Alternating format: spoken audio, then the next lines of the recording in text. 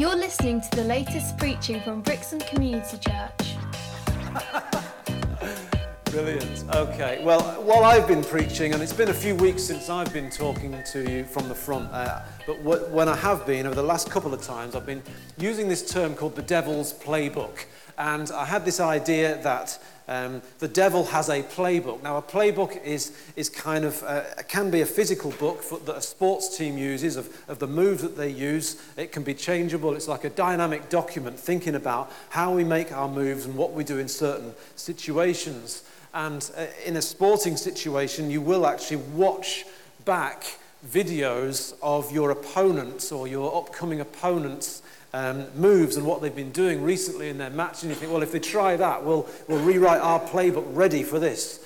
And I want to tell you that there is an enemy who is watching you. He's watching your video and he's watching your lifestyle, and he's thinking about how to cut in on the race that you are running for Jesus Christ.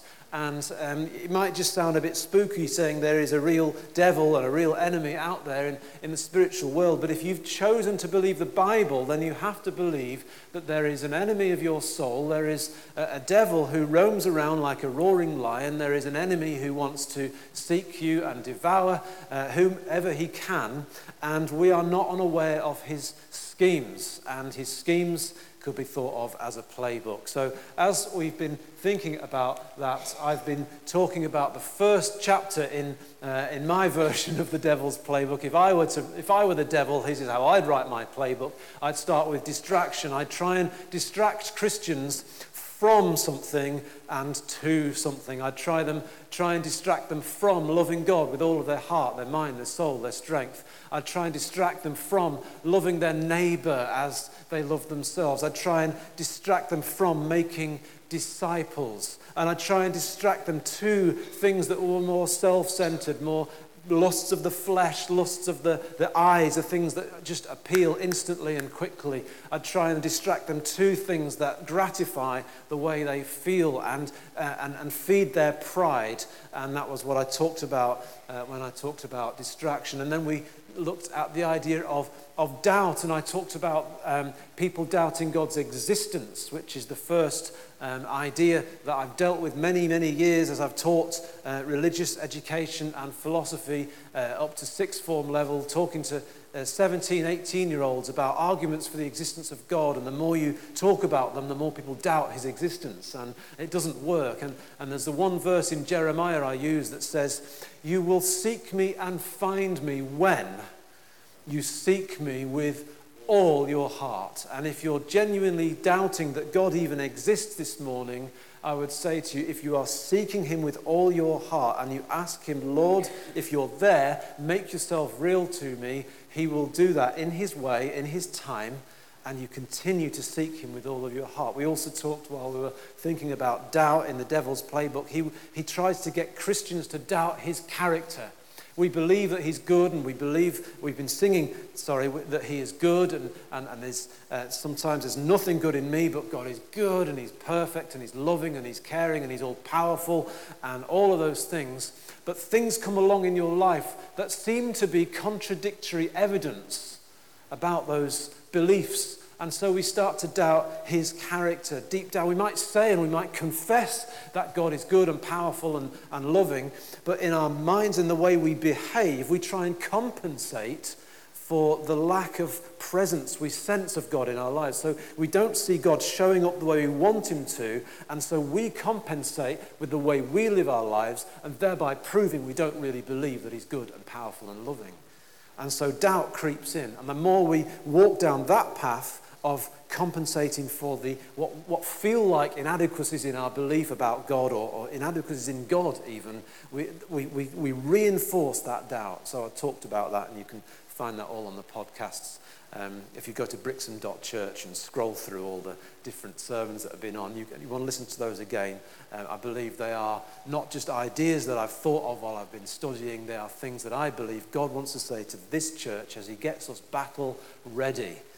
He's preparing us for something. I believe that he's preparing us for things that people who've been to this church since the beginning have never seen yet. Not because I'm here and I'm here to bring new things. I'm no new president or prime minister. It's just God's doing something.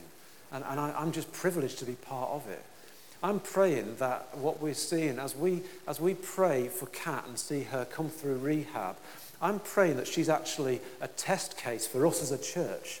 And God is saying, well, let's see how you handle this. Are you going to love this person? Are you going to send a letters of encouragement, like when we sponsor a compassion child and we're encouraged to send a letter with a Bible verse? Are you going to love and gather around this person?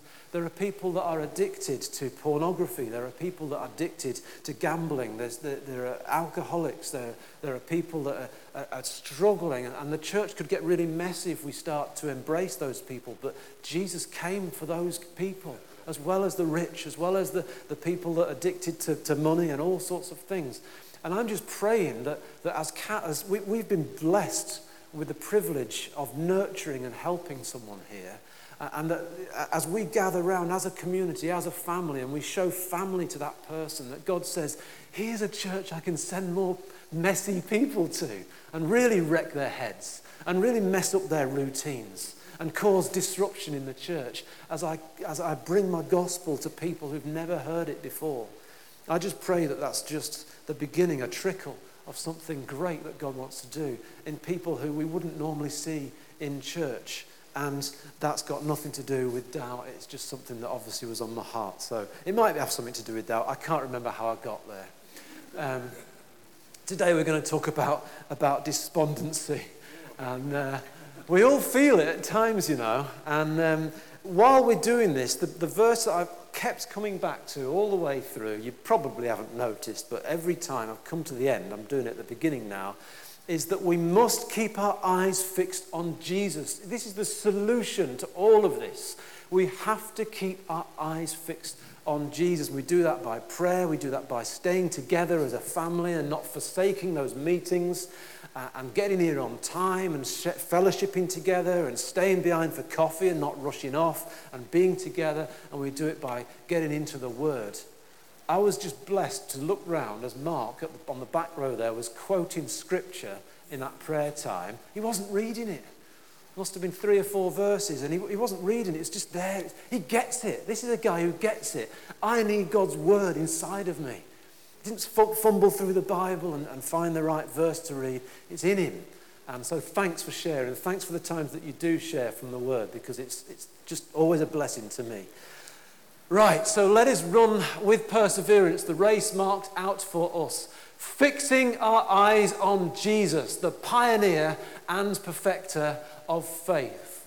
For the joy that was set before him, that's us, we're the joy that was set before him. For us, he endured the cross, scorning its shame. He put aside doubt, he put aside distraction, he put aside the despondency of the Garden of Eden, and he sat down at the right hand of the throne of God. And forever he is glorified, forever he is lifted high, forever he is risen. He is alive, and we worship him. But we keep our eyes fixed on Jesus. That's what we're going to do throughout all these moments of doubt, despondency, despair, all these things. As I mentioned last week, we were recently in Ireland visiting Barry and Sylv, and they live in the middle of nowhere. If you can find nowhere, you'll just put a pinpoint right in the middle of it. That's where they live. And when you go out at night, it's dark. It's proper dark. You can actually see on a hill in the distance a few street lights of a nearby town. So that's just outside of nowhere, but we're in the middle of nowhere. And on one of the first nights, Sam and Abigail went outside while it was dark, and they went round the back of the converted barn we were staying in, and they were gone about, 10, 20 minutes, and they came back and said, come out here, because it's actually really scary. And they won't come back petrified or anything like that. It wasn't one of those Scooby-Doo, I've seen a ghost moments. But it was kind of scary. So I went out, and obviously I wasn't scared because, I'm a real man. But you just have to go behind that barn and walk about 10 meters into the woods, and it is just pitch black. And the other thing is it's deafeningly silent. It's just weird, the silence. And Sam said, just stand still. Just stand still for a minute, Dad. And we just stood there in blackness and silence, apart from just a bit of a rustling of the wind in the leaves, and just a bit of a scampering here and there. It's like there's something going on in the woods.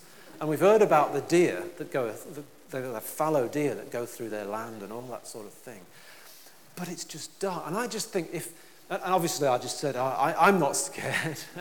It's not scary. And why are you not scared? Because I've got the Lord with me. Now let's go back in and lock the door. But I can imagine if you were to walk in another 10 meters, another 10 meters, and you didn't have your phone with you to guide you or anything like that, it would be quite difficult to find your way back, and it would be scary, and it would be silent. And even though the home was not far away, you're just in a really dark place. And for all of us, at some point in our lives, we go through an emotional time that feels just like that. We go through times where there is just darkness all around.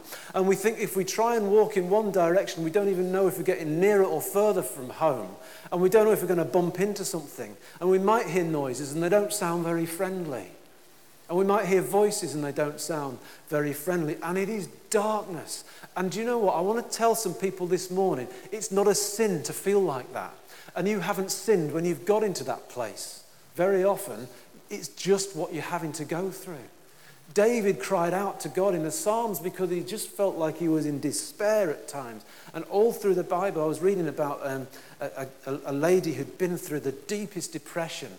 And her husband was in ministry and everything was supposed to be great. And she said, I couldn't deal with just nice Bible verses. I couldn't deal with Christians.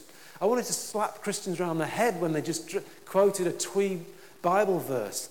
And she said, but in the Bible I found friends. And then she started quoting these scriptures of people who just cried out to God. And she said, that's how I feel. I've got friends in the Bible who've been through this. It's not a bad thing. It is a bad thing, but it doesn't make you a bad person if you go through these moments of despondency. But what is bad is when you choose not to focus on Jesus, because that's where the devil comes in and he just tries to lead you further and further into despondency. It's what John Bunyan wrote about when he, in his Pilgrim's Progress years and years ago, the character called Christian goes into this slough of despond, which is like a swamp of despair. So it's like it's not modern now, but in those days it was like a modern parable of the Christian journey. And this guy called Christian finds himself in this slough of despond, this swamp of despair. It's part of most Christians' lives. And this person called help comes along. And maybe actually you're listening to this and you think, well, I never feel that depressed. I've never felt that bad. And I don't really want to expect it's going to come. Well, maybe you're meant to be help in the story. Maybe you're meant to be the person who comes alongside. So there's lots of ways in which we can end up feeling despair, despondency, depression. Sometimes it's because as good Christians we're full of faith and we're believing for great things, but those great things just don't happen. The good things that don't happen. Or maybe there's just a delay in God's timing and you just kind of think, well, is this ever going to come through for me? Is this ever actually going to happen? Sometimes it's not the good things that don't happen, but it's the bad things that do happen. This was not in the script. This was not supposed to happen. The bad things that do happen, the good things that don't happen. We can feel stress at work. We can feel stress from exams. We can feel stress from family crisis. We can feel stress and despondency from all sorts of attacks that we get from different areas of life. But the one thing is, we don't lose sight of Jesus. We don't stop fellowshipping together. We don't stop meeting as a family, because in this place there are good people who will gather around you and allow you to be authentic and real, because that's the kind of family we are. It's not all rosy all the time for all of us. And I celebrate when it is. It's not all bad all the time either, thank the Lord. But I'm here to talk about the times where despondency comes and the enemy uses it to tell you, well, just don't bother. and you stop fellowshipping, you stop coming to church, you stop reading the Bible, you stop praying, and you're on a downward spiral. You will never get out of that swamp of despair. It's all through the Bible. There are lots of characters who felt it. Even Jesus felt terrible in the Garden of Gethsemane, didn't he?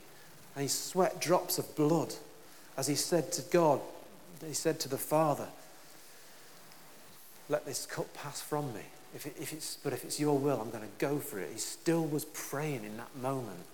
I want to talk about one character who just stands out to me as, I've said before, I think he was possibly bipolar. Elijah. Elijah had this absolutely incredible mountaintop experience with God in one chapter. And in the next chapter, he wants to die. And sometimes we can be like that in the chapters of our life. In one chapter, we're having this mountaintop experience with God. We've been to our version of whatever Soul Survivor would be, and we've felt absolutely awesome. And then the next chapter is just despondency. And how did that happen? It's almost like you oscillate between emotions, some of us. Some of us don't. Some of us are, pretty plain and probably quite boring if you just level all the time. Like Andrea, she's just very level and plain all the time. So, yeah, those who know me know that I'm joking. The word despondency means low spirits from loss of hope or courage. So we get times in our lives where we lose hope or we lose courage. It happens to everybody. Let's be real about it. Let's have a look at Elijah then. And I'm just going to pick up in 1 Kings 19 and read through. And as we read through, I will make some comments and then finish up with some action points for us all at the end. And I'm not reading the whole of 1 Kings 19. So here we go. In verse 1, it says, now Ahab is the king. He's the king of Israel. And he's abandoned the Lord's commandments and he's been following foreign gods because his wife Jezebel has come from a northern kingdom called Phoenicia. And in Phoenicia, they worship different gods. They're not interested in the one true living God. And because she's an influential character, she has influenced Ahab to abandon God, abandon his commandments, and follow these foreign gods. So because of that, God raises up Elijah and has this incredible experience that I talked about, which most of you, if you're good Christians or if you're Christians for some time, you will know this story. He has this incredible demonstration of God's power on this mountain called Mount Carmel, and fire comes down from heaven. And before that, Elijah rebuilds the altar of God, and that's a really important thing. He's rebuilt the altar, he's rebuilt worship. Worshipping God has come back into play, and Jezebel's not happy about it. So when Ahab, the king, told Jezebel, his wife, everything Elijah had done and how he had killed the prophets with the sword, Jezebel sent a messenger to Elijah to say, may the gods deal with me, be it ever so severely, if by this time tomorrow I do not make your life like that of one of them. In other words, you've got 24 hours and I'm going to make sure you're dead within 24 hours. But she starts this phrase with, may the gods deal with me, be it ever so severely. Well, you'd expect, if you just read the chapter before and how bold and courageous Elijah was, he even was making fun of these other prophets. There's a bit of humor and irony in the way Elijah deals with these prophets, because their God isn't answering them, and he's taking the mick out of them, and he's strong, he's bold, he's courageous, he brings down fire from heaven. He's an incredible prophet of God. You'd think Elijah at this point would say, may the gods, what, those gods who I just proved aren't even true? Those gods, what gods? They're just blocks of wood. They're just idols that you worship. Why should I be afraid if you're swearing by those gods that I've just disproved? Why should that be a threat to me? Is that Elijah's response? No, it isn't.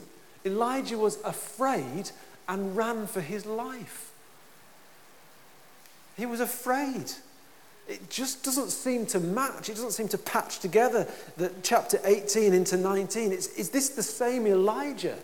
But this is the way we can all feel at times in our lives. We have these incredible moments, and in the moment we feel like it's always going to be this way. I'm always going to feel this strong. I'm always going to have this faith. I'm going to come back from this conference fired up, and I'm going to live for Jesus. I'm going to go into Monday after that great Sunday with my other Christian friends, and I'm going to live for Jesus. And then on Monday morning, everything just seems to have disappeared. It's just the way we are as humans, and it's good to be aware of it, and it's good to be real about it and not pretend. Because you end up putting on this face that's fake, and it just doesn't wash. It doesn't work. When he came, so he's run for his life. When he came to Beersheba in Judah, and we could just read on, but it's worth noting that that's 100 miles away. So one word from Jezebel, and he's run 100 miles. And this is the first mistake I believe Elijah made, because Elijah was called to be in that place at that time, and that's where he was seeing the miracles. But because fear had crept into his heart, because despondency had crept in, he ran 100 miles to get away from Jezebel instead of standing up to her like he stood up to Ahab the day before. And 450 prophets of the false god died. He ran. And he was afraid, and he ran 100 miles. And then when he got there, he left his servant there. I believe that's his second mistake. Isolation. We isolate ourselves when we start to feel despondent. Now, I'm an introvert. I'm very happy talking to all of you like this. That's just the way I am. But in a general day-to-day thing, I'm quite happy on my own. I quite like being on my own. So if I'm feeling despondent, I don't want to be around people. I want to be on my own, and I want to rock in the corner, just cradling my knees and be on my own. It doesn't happen very often. And I think there's people in this room who are a little bit introverted as well. And I would just challenge you, when you start to feel the warning signs that it's getting like this, don't stop coming here. Don't stop going to the home group that you used to go to. And stay connected, because it's good for you. He left his servant behind. Now think about it. His servant, singular, not one of his servants. He's got one servant by the grammatical form of that sentence. He has one servant. Do you remember what his servant was last doing? He was running up and down looking for a cloud. Do you remember? Because Elijah, he had prophesied that there would be no rain because Ahab had been worshipping these false gods. And he says, there's not going to be any rain until I say so. 3.5 years later, after this incredible miracle that we just talked about on Mount Carmel, this great victory in the previous chapter, Elijah says, right, now it's going to rain. And it did, but it took some time. And Elijah had his servant with him. And Elijah's bent double praying. In fact, he's in the position he's in, that's described quite graphically. That's the same position Hebrew women give birth in. So it's like Elijah's giving birth to something, and he keeps sending his servant back to look for rain. And there's no rain, there's not a cloud in the sky, and he keeps sending him back and back and back until he says there's a cloud the size of a man's hand. How that worked with perspective, I've no idea. It could have been massive. I don't know how it worked. There was a cloud. And it absolutely pelted down. And Ahab had to go back in his chariot quick so his wheels didn't get caught in the mud. And Elijah ran ahead of him miraculously. But his servant was with him through that. This is what I'm trying to say. This isn't just a fun storytelling time. This is the servant who saw all of that. The servant who saw the fire come from heaven. The servant who saw the cloud, the first one to see the cloud before Elijah did.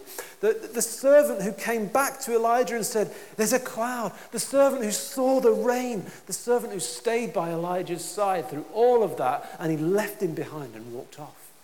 Now, if you're that servant, I want you to not take no for an answer and say, no, Elijah, I'm coming with you. Don't leave people isolated when you can tell they're on a downer. Even if it seems a bit pushy, even if you're their servant, that you feel like they're a bit more authoritative than you, don't leave them behind. So I think this is a mistake the servant made as well. I'm just reading into it, just to make a point. Don't isolate yourself. Don't leave behind the people who have journeyed with you already. They're important. God put you together for a reason. Some of the people you've journeyed with and you've shared life with, and you then moved on, sometimes you've got to go back to those people because they know you and they know your weaknesses, and that's why you probably don't want to go back to them. But they're the people you can be real with. If they're still in tune with God, just don't isolate yourself. Don't leave your servant or your companion, your traveling companion behind. So, mistake number one, he ran for his life 100 miles. Mistake number two, he isolated himself. He left his companion behind. While he himself went a day's journey into the wilderness. So there he is, isolating himself. His depression is real. He's not feeling good. He's moving out and he's moving away from other people. He came to a broom bush, sat down under it and prayed that he might die. "I've had enough, Lord," he said. "Take my life. I am no better than my ancestors." Then he lay down under the bush and fell asleep. This is the reality of how he's feeling. He's got to that absolute point of wishing he would die. He's not quite suicidal because he's not trying to kill himself, but he's asking the Lord to take his life. I wonder if anyone in this room's ever been there, ever felt like that. I would say statistically the chances are there's a few people who've been at that point before. I haven't, but I know people who have. It's not a very good place to be, and the last thing to do is to be on your own. At once, in fact, I had one more thing to say about that. There was a person who most of us know, who was at that point, and he now lives in Ireland. And he was telling us while we were there, he was going through a very, very dark phase in his life. He would walk to the end of the breakwater and consider throwing himself off. He would walk to the end of Berry Head. This is like 2 o'clock in the morning, and consider throwing himself off. On the breakwater, if you walk towards the lighthouse, if you turn back, you can see the guest houses along Berry Head Road. There's one guest house there where the owner left a light on every night and said to Barry, "Barry, that light's on for you, because I know you're walking along the breakwater at 2 o'clock in the morning, and I know what you're going through. Barry, the door's always open, the kettle's always on, and that light's on for you." And Barry said, "When I walked along there and I looked over my shoulder, I could see that light on in that guest house, and I knew that light had been left on for me." Be that person. If you don't feel despondent, be the person who leaves the light on. Be the angel at the broom bush that we're about to read about. And there was a time where Barry told us, while we were away, he told us the turning point for him. He was about to throw himself off the edge of Berry Head, and he heard God speak to him. He says, "Don't do that, Barry. I've got plans for you." And God says to you, "I've got plans for you. I've got plans for you." However dark it feels, however into the woods you've walked, however far from God you feel you've got, He's still got plans for you. He can send a rescue helicopter in to pull you out of those woods, however deep you've gone in. And He'll do it. You've just got to look to Jesus. You've got to call on His name. When you seek me with all of your heart, you will seek me and you'll find me. Ever felt that black? Ever felt that dark? There's nowhere that you can go that God can't find you. So Elijah has the same experience. At least he's under this broom bush, but at least he's talking to God. I mean, he might be saying, "Take my life," and it's not, "Take my life and let it be." That wonderful hymn, "Consecrated Lord to thee." Remember that one? Good. Do that next week. It's "take my life." But at least he's talking to God. At least he's authentic with God. At least he's not putting on his Sunday Christian smile. And God comes, doesn't he? Let's read on. All at once an angel touched him and said, "Get up and eat." He looked around, and there by his head was some bread baked over hot coals and a jar of water. He ate and drank and then lay down. So the next lesson I learnt from this was to feed from what God gives you. Feed from God. There's many places you can feed from when you're in despair. There are many places. Payday pig loans. That's a place you can feed from. You're in financial despair. You can feed from all sorts of places. You can take out a very dodgy loan. You're in some sort of other despair, and you can feed from a bottle. You can turn to all sorts of things. You're feeling lonely, you can find companionship in the wrong place. Only feed from what God gives you, his word. At least he's talking to God, and now he's feeding from God. So what I'm learning from Elijah in this story is, although he's run away, he's run 100 miles, he's not run so far that God can't reach him. Although he's saying, "I want to die," at least he's talking to God, and God's meeting him. And although he's just absolutely at his wit's end, he's feeding from something that God is providing. And I would just say, just stay in the Word. Stay in the Word. Stay in the Word. I was listening to Dr. Caroline Leaf talk about the Word of God being important in your life, and how she doesn't like to use Scripture as a band-aid to just fix us when we're in trouble. But if the Word is inside me, I can live it out.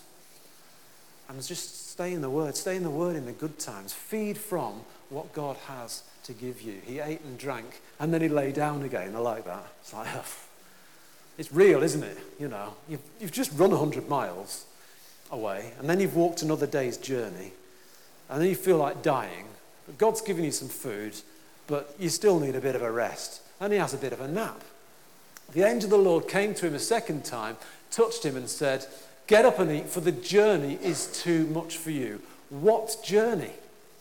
See, I've always read this, and the next thing he does is he goes to Horeb, which is the mountain of God, Mount Sinai, where Moses received the 10 Commandments, a mountain associated with being a holy mountain.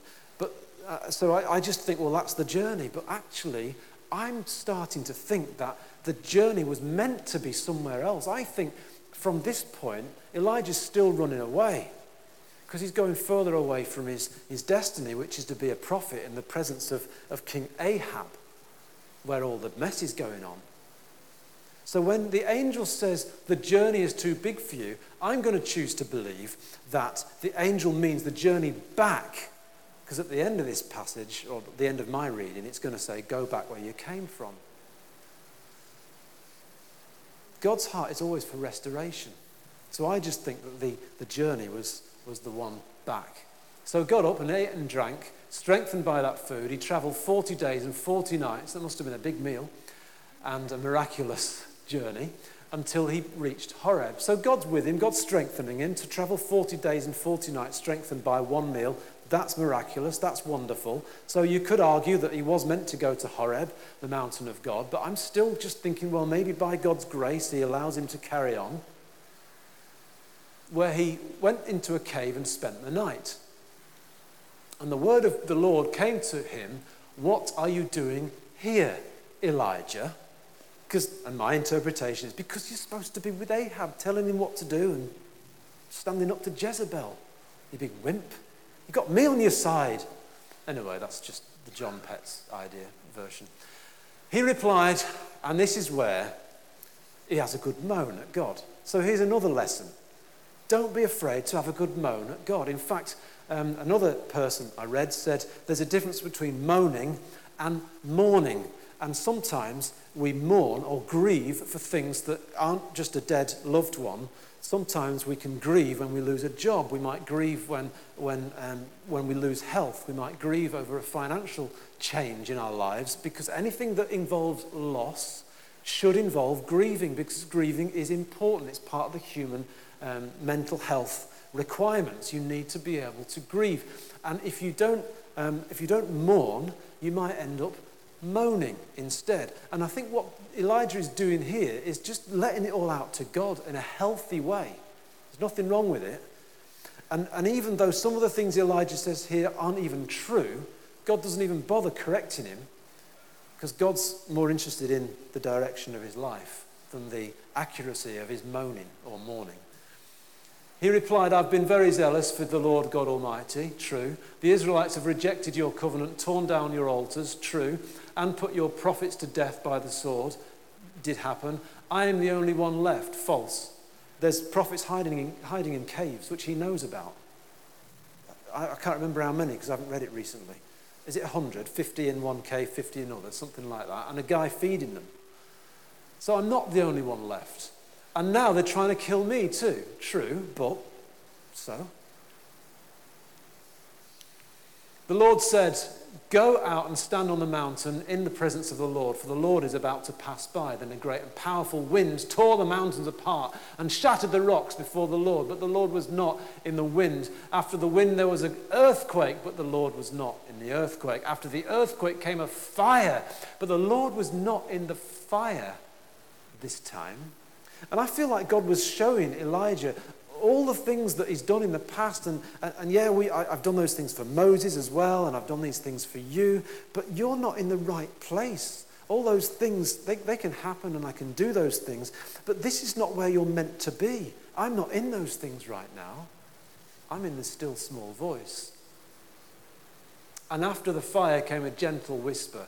When Elijah heard it, he pulled his cloak over his face and went out and stood at the mouth of the cave. The word gentle whisper, it's a difficult Hebrew phrase. It's hard to interpret or translate. Some have said it could be just described as a silence so silent that it's deafening, or that you can hear it. A silence so quiet that you can hear it is one other translation. A still small voice is another translation, but it's the fact that Elijah was standing there and he'd seen all these incredible things, the earthquake, the wind and the fire, and God wasn't in those things. See, God doesn't always speak the way you want him to. God doesn't always speak the way you expect him to, and God doesn't always speak the way he did last time. Yes, sometimes he's in an earthquake. Sometimes he's in a fire, and he was in the previous chapter for Elijah. But right here and right now, I'm trying to speak to you in a certain way, says the Lord. I've got my own way of speaking to you, my own way of cutting through all of your ego and all of your worries and all of your fears and cutting right through into your heart. And this time, it's going to be a silence so quiet that you can hear it. And in that silence, Elijah pulls his cloak over his face and went out and stood in the mouth of the cave. The voice comes again with the same question. What are you doing here, Elijah? He replied, I've been very zealous for the Lord God Almighty. The Israelites have rejected your covenant, torn down your altars and put your prophets to death with the sword. I'm the only one left, and now they're trying to kill me too. Same script. The Lord said to him, I love this because it doesn't address any of that. It just it's like when you've got a little child just going on and on and on, and you actually say what you want them to hear. Go back the way you came. And for some of us here this morning, I just feel like there is the need to remember that God's heart is for restoration.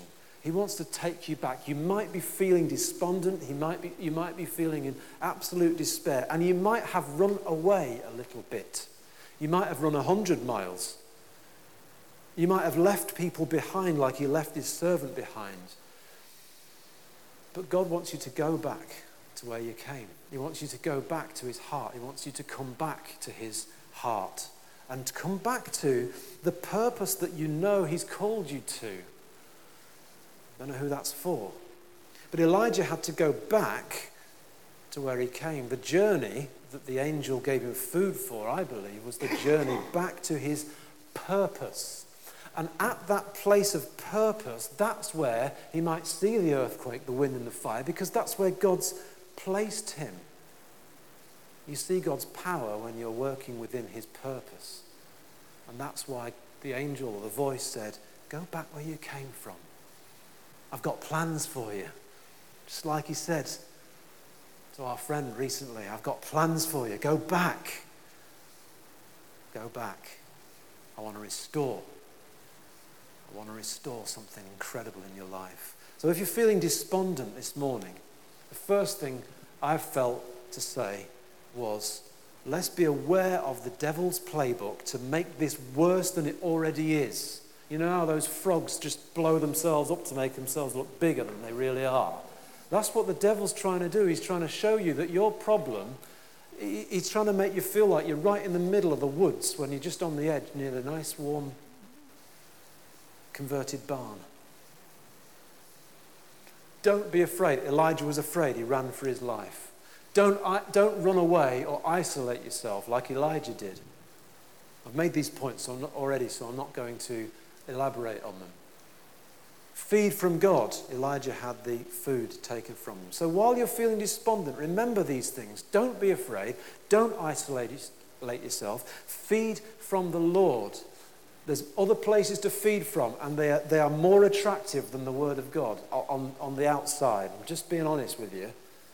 You know, if it's a choice between picking up a Bible or opening your Bible app and doing something else that you feel like might feed you on the surface, the Bible looks very unattractive very often.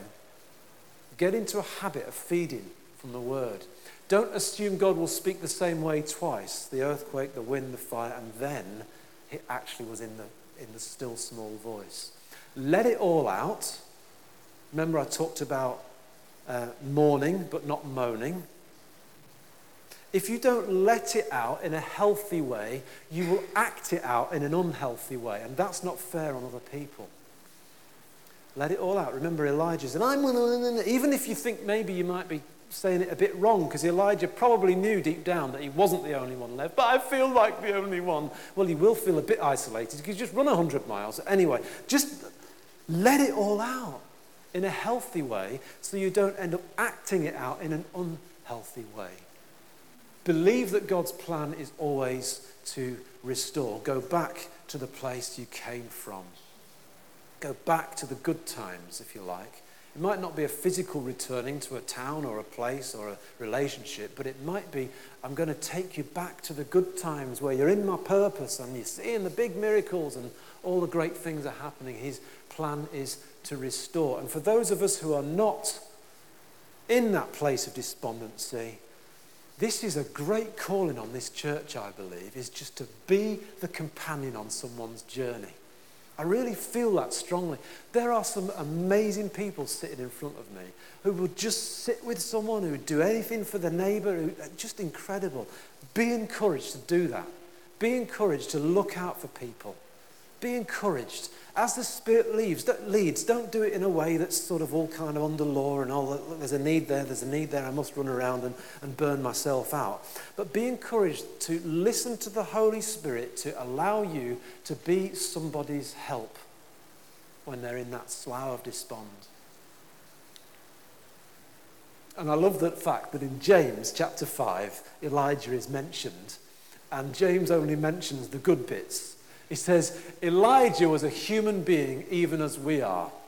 Now that for me is referring to chapter 19 we've just read. He was very human in that chapter, wasn't he? He felt despondent. But he prayed earnestly that it would not rain, and it did not rain on the land for 3.5 years. That's what had happened in the chapters before. But the good news for you and me is, he was an ordinary human being. It says so in the Word. It says so in the New Testament. He was ordinary. He doesn't have to be this big, super Mark Goodyear prophet, or even close to such a high status.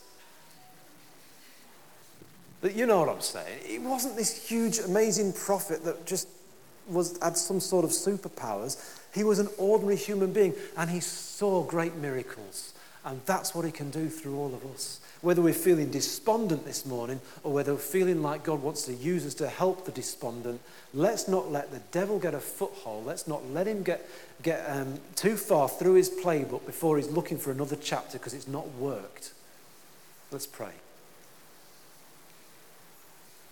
Father, we thank you for your word. We thank you that you are good. We thank you that you are with us. Thank you that you never leave us, you never forsake us, that when we run away, you're still there, that even if I run to the ends of the earth, you'll be there waiting for me. Thank you that you are always present. You are my ever-present help in times of trouble. I thank you, God, and I thank you for these amazing people that I'm proud to call my local church family. And I just pray that you would lead us as a congregation into what the next steps are for us to share your love with the despondent, with those despairing. And if there are those amongst us this morning who feel that despair and that despondency, may they be encouraged this morning by your word, and also encouraged by one another as we gather around and just have fellowship together in Jesus' name.